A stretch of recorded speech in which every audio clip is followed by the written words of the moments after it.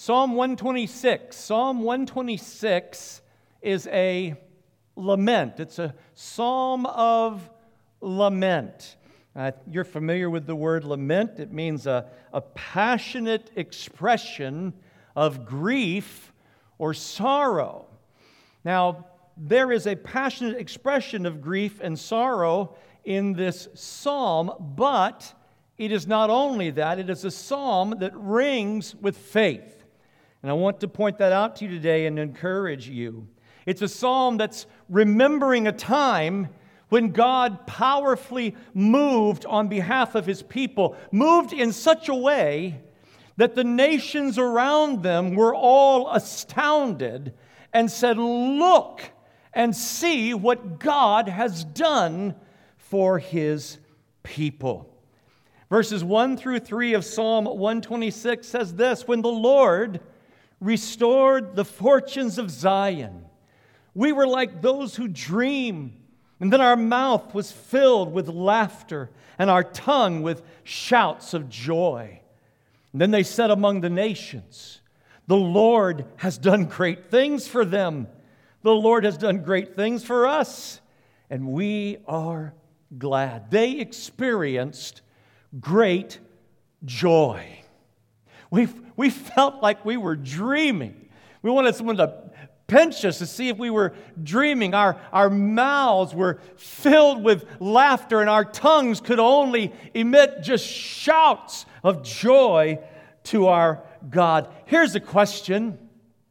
Have you ever been so excited over the way you knew that God was moving in your life that your mouth was filled with laughter and you had to shout for joy? You ever had that experience? This was their experience. Clap your hands, all ye people. Shout unto God with a voice of triumph. Where's our shout? Where is our shout? Where's our laughter and our shout of joy? Now, I know that there is much in the pressures and the problems and the tragedies of life that subdue our joy, or that subdue the expressions of our joy. And there are times when the only thing to do is to lament. But lament without thanksgiving is a dead end. Lament without thanksgiving is a dead end. It leaves us hopeless. It can leave us fearful. It can turn us bitter. It can leave us angry. And God says this to us in His Word in 1 Thessalonians 5. He says, "Rejoice always. Pray without ceasing. Give thanks in all circumstances, for this is the will of God in Christ Jesus for you." Now, why would God say that to us? Why would He say, rejoice, give thanks in all circumstances, pray without ceasing? Is that God's version of just pull yourself up by your bootstraps? Is that God's version of shake it off? Is that God's version of telling you to get over yourself? No, it's not that at all. Why does God say that to us? Because faith does not arise out of complaining. Because hope does not emerge out of exclamations of hopelessness. Joy is not watered by negativity. Are you out there this morning? Joy is not watered by negativity. God wants to bring us through all of our trials and our heartaches into a place of greater wholeness, greater maturity, deeper Christ-likeness, increasing fruitfulness. And the way out of the valley is worship. The way out of the valley is thanksgiving. It's okay to lament in the valley. The Scriptures tell us, David said, morning, noon, and night, I let God know what I'm upset about. Morning, noon, and night, I tell my complaint to the Lord. You know what else David did, though? Bless the Lord, O my soul. Bless the Lord. Why are you cast down within me, soul? That's enough of that. Time to praise Him. Time to offer thanksgiving. Time to offer worship to my God. Because the way out of the valley is not lament. The way out of the valley is worship and praise and thanksgiving. And what does that require? What does it require for us to really enter into wholeheartedly thanksgiving and praise and worship in the midst of valleys that we go through? It takes expectation. It takes a certain level of confidence. The belief that God will once again act on our behalf. That God will move on our behalf. That God loves us and He's responsive to us and He hears our cry and He answers us. Psalm 126, verse 4.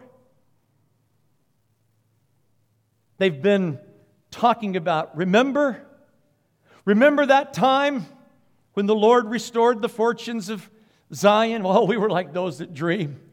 Our mouth was filled with laughter. We were filled with shouts of joy, and the nations around us could see God had moved on our behalf.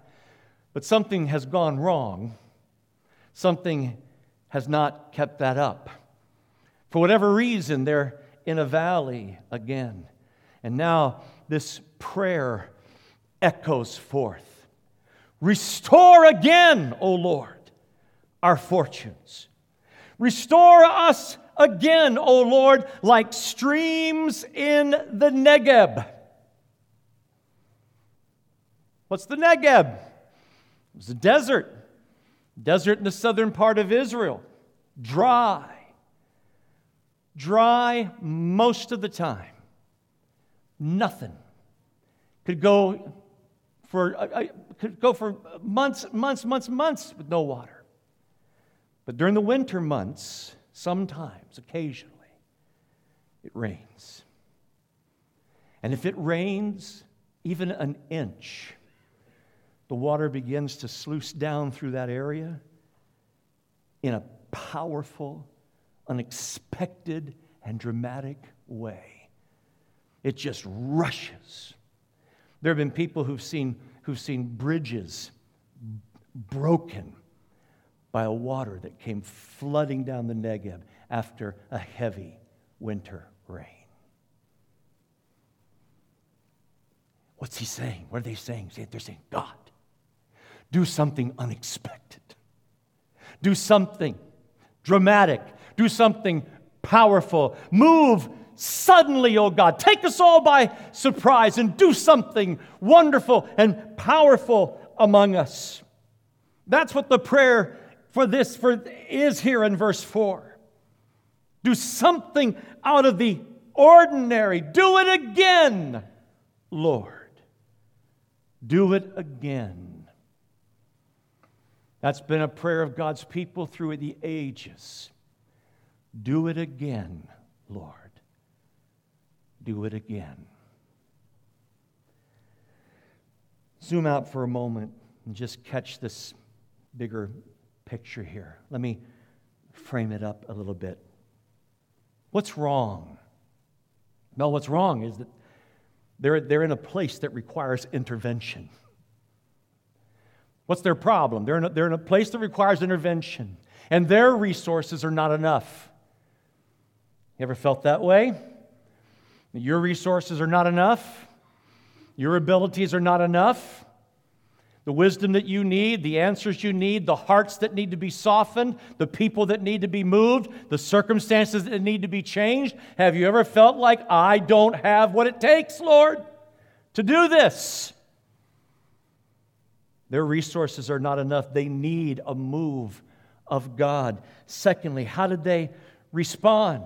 How did they respond? Well, rather than get trapped in bitterness or get trapped in complaining, they remembered what God had done in the past. Now, I would suggest to you that requires us doing a bit of remembering. Do a bit of remembering. Read the Psalms and note how many times the Psalms remember what God had done in the past. What's God done in the past in your life? How has God moved in your life? How has He changed things in your life? God can change things. Don't believe it? Ask my mother. My mother will tell you that there is a point in time when your resources are not enough, and God needs to do something. And God could take a hardened, calloused, bitter teenage kid and turn him around to follow Jesus. God can do it. Do you remember what He's done for you? Do you remember how He's worked on your behalf? Have a good memory. You'll have greater faith if you have a great memory. If you remember what God has done. That's what they did. They remembered. Remember when the Lord did this? He restored our fortunes. We were blessed. The nations were amazed. We were astounded. Do you remember? They did not complain. They remembered what God did in the past. Number 3, what did they do? What did they do? They prayed in faith. They prayed with faith. They cried out to God, "Do it again, Lord. Do it again. Show your mighty hand on our behalf." They cried out to the Lord. And then finally, what did they hold on to? They held on to the eternal truth of sowing and reaping that God has woven into the fabric of His creation. They held on to that eternal truth. Psalm 126, 5 through 6, those who sow in tears will reap with shouts of joy. He who goes out weeping, bearing the seed for sowing, shall come home with shouts of joy, bringing his sheaves with him. They're in a place where their resources are not enough. They're frustrated, they're overwhelmed, they're in a bit of a valley. They remember what God had done in the past, and now they're crying out, "God, do it again." And they continued to cry out, "God, do it again. God, move on our behalf." They prayed and asked God to intervene. They were willing to sow with tears. They were willing to keep sowing their faith and their expectation and their prayers into the fact that they believed and knew that there was a God who would move on their behalf. And so they prayed and they comforted themselves with this reality. The one that sows in tear will come again, reaping with shouts of joy. Where's your shout? Where's our joy? Where's our laughter? Sowing, planting seed will cost you. Now, everybody take a deep breath and relax. I'm not about to ask you for money, okay? Just relax. This is so much more than that. But if you don't believe that there's a principle of sowing and reaping in finances, you need to go read the Bible a little bit more, because there is. But that's not what we're focusing on here. Sowing, planting seed will cost you. Choosing praise, choosing to forgive, choosing to love, choosing to invest time, choosing to take risk, to step out in faith, choosing to continue to pray day after day, month after month, year after year for that child who is strayed from God, for that loved one who's hostile to the gospel. for those that we care about, those that God has put upon our hearts. And we wonder how in the world is God, are you ever going to answer this prayer? I've seen you answer this kind of prayer before, and I know what it results in. It results in our mouths filled with laughter and shouts of joy, and we feel like we're dreaming. I got an email message. I don't know why this just came to my mind, but I'm just going to share it with you. I got a message on Facebook one day from a young woman. And she said, Pastor Jeff, I don't know if you know me, but you preached a revival service in Union Mill, North Carolina, back in 1985 in Union Mill, North Carolina. And I just want you to know that I gave my heart to Jesus at that revival, and I have been walking with Him ever since. My life is so rich because I have spent these years walking with Jesus. And I just wanted to say thank you for sharing the gospel and preaching. And I've been looking for you on Facebook so I could tell you that, because you preached it and my heart believed it and my life was never the same. You think I might have chuckled just a little bit? You think I might have laughed just a yes! Right? Bit of a shout, bit of a joy. Who are you praying for? Who are you asking God? Lord, my dad needs you. Lord, my mother needs you. They're getting older, and they've not yet said yes to you. Lord, they need you. Lord, please intervene. Lord, my child, my son, my daughter, Lord, they're veering off to one side or the other. They're walking away from following you. Oh, God, my resources are not enough. They're not enough. All they hear me doing is just nagging. All they hear me doing is just getting on to them. God, they need to hear from you. They need their hearts to be touched by you. Lord, I don't want them to miss it. Sowing will cost you. And if your heart's in it, it'll often involve tears. Puritans talked about having what they called the gift of tears. The gift of tears. By that they meant a heart that was soft enough and in touch with God enough that that God's emotions would touch their emotions, that they would easily weep for those without Christ. Sowing will cost you. It will cost you to stand in your workplace and be a Christian if you are a Christian. It will cost you to speak up for Christ in a hostile environment. It'll cost you to overcome your pride or overcome your reluctance and speak to someone about spiritual things. It'll cost you. Sammy and Nami back there getting ready to go to a Muslim country to live and to share the gospel.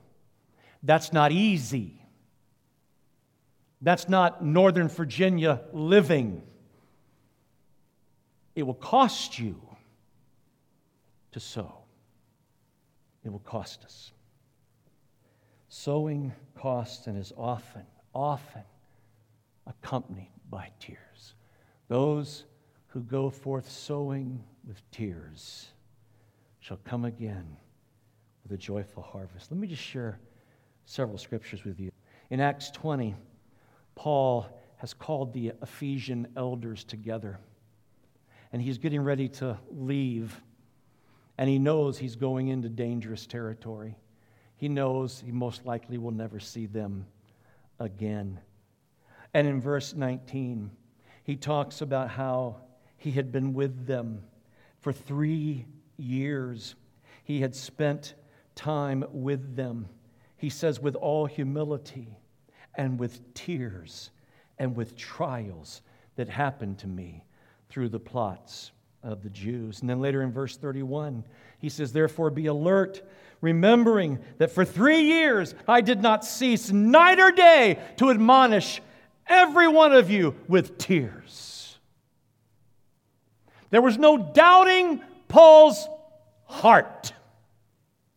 Pray that you can talk to that loved one with tears. Pray that you can speak to that one you're concerned for with tears. Pray that something cold and dispassionate does not come out of you, but something fierce. Something that's fueled by the zeal of the Lord and the heart of the Lord. In 2 Corinthians, Paul said this in 2:4, "For I wrote to you out of much affliction and anguish of heart and with many tears, not to cause you pain, but to let you know the abundant love that I have for you." How did they know his abundant love? Because in the middle of his trials, in the middle of his difficulties, in the middle of his hardships, he made the effort to continue to communicate with them and to share his love with them and talk to them about his tears for them. Philippians 3:18, "For many of whom I have often told you and now tell you, even with tears, walk as enemies of the cross of Christ." How do you react to the enemies of the cross of Christ?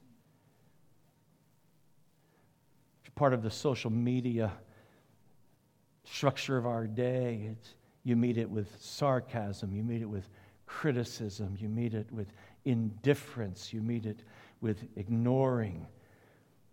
Paul didn't ignore the enemies of the cross. He wept over them. He wept over them. What in this world makes me weep for this world? What? I told you last week, I don't think I care. I don't think I care very much. I said, "Jeff, how can you say that? Yeah, we know you. We know you care. I know all the right things. I know all the right things, but I don't want to just know the right things. I want to feel the heart of God. Because without the heart of God, there's no reaching effectively those who don't know Him." In Hebrews chapter 5, verse 7, the writer writes about our Lord Jesus. And he says, in the days of His flesh, that was in the days of His earthly ministry here, in the days of His flesh, Jesus offered up prayers and supplications with loud cries and tears to Him who was able to save Him from death. And He was heard because of His reverence. Sowing in tears brings reaping with joy. Jesus, Hebrews also says, for the joy set before Him, endured the cross. His loud cries and tears were not the cries and tears of one who was resigned to some horrible fate. It was not the cries and tears of someone who had given up. It was not the cries and tears of someone who had doubts about what was going to happen. It was not the cries and tears of someone who had just thrown up their hands in exasperation. Jesus, because of the joy set before Him, prayed, interceded, cried out to God, had the heart of God, wept over the thing that was happening to him, but was filled with confidence that God would raise him up. That God would raise him up and that he would see joy. Sowing in tears brings reaping with joy. Let me share one last scripture with you. We're going to come back to this passage next week because here's where we're heading. Here's where we're heading. we got to talk about our heart for the lost. We got to talk about our heart for those who don't know Christ. We got to talk a little bit more about that as a church. So let me give you this last scripture. 2 Corinthians 6, 1 through 10. I love this passage. Verse 1, working together with him then, we appeal to you not to receive the grace of God in vain. For he says, in a favorable time, I listened to you, and in the day of salvation, I have helped you. Let me just stop there and suggest to you that there is a favorable time for things, that there is a day of salvation. Let me suggest to you that sometimes we have to pray and pray and pray until the favorable time. Until the day of salvation God has appointed, and we don't know when that is. You don't know when the day of salvation is appointed, perhaps for your loved one, but you pray till that day comes. Behold, now is the favorable time. Behold, now is the day of salvation. We put no obstacle in anyone's way, so that no fault may be found with our ministry. But as servants of God, we commend ourselves in every way. Now listen to this. Sowing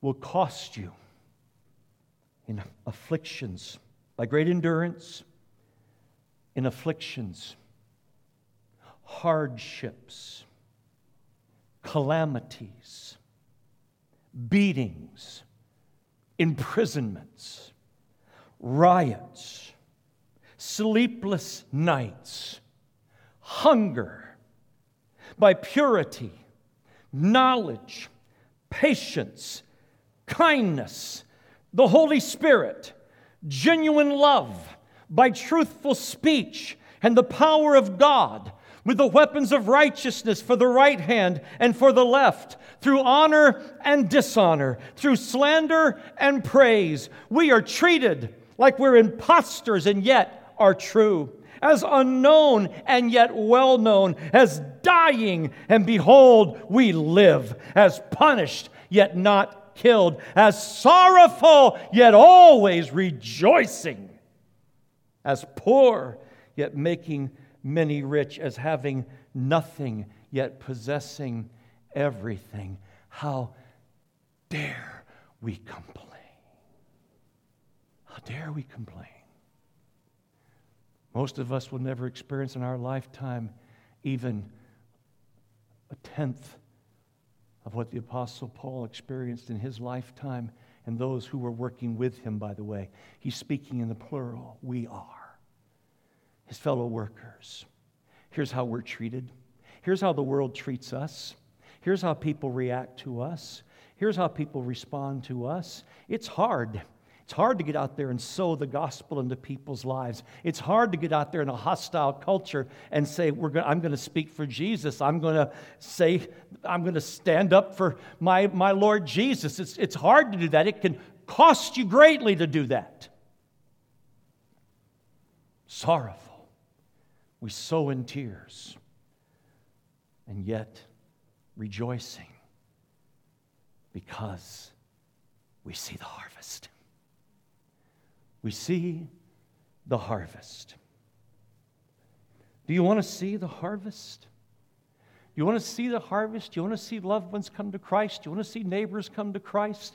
Do you want to see your community changed by Christ? Do you want to see our country changed by the Lord Jesus? Do you want to see God move in power? Do you want to see God restore the fortunes of His church in this day and cause us to feel like we're dreaming? And cause our mouths to be filled with laughter and for shouts of joy to erupt from us? Do you want to see that day? Are you willing to sow? Are you willing to sow? If we do, we can bank on God's promise that those who sow in tears, as we bring the precious seed of God's Word, we bring the precious seed of our intercessions and our prayers, God says that we will come again rejoicing. We will come again rejoicing.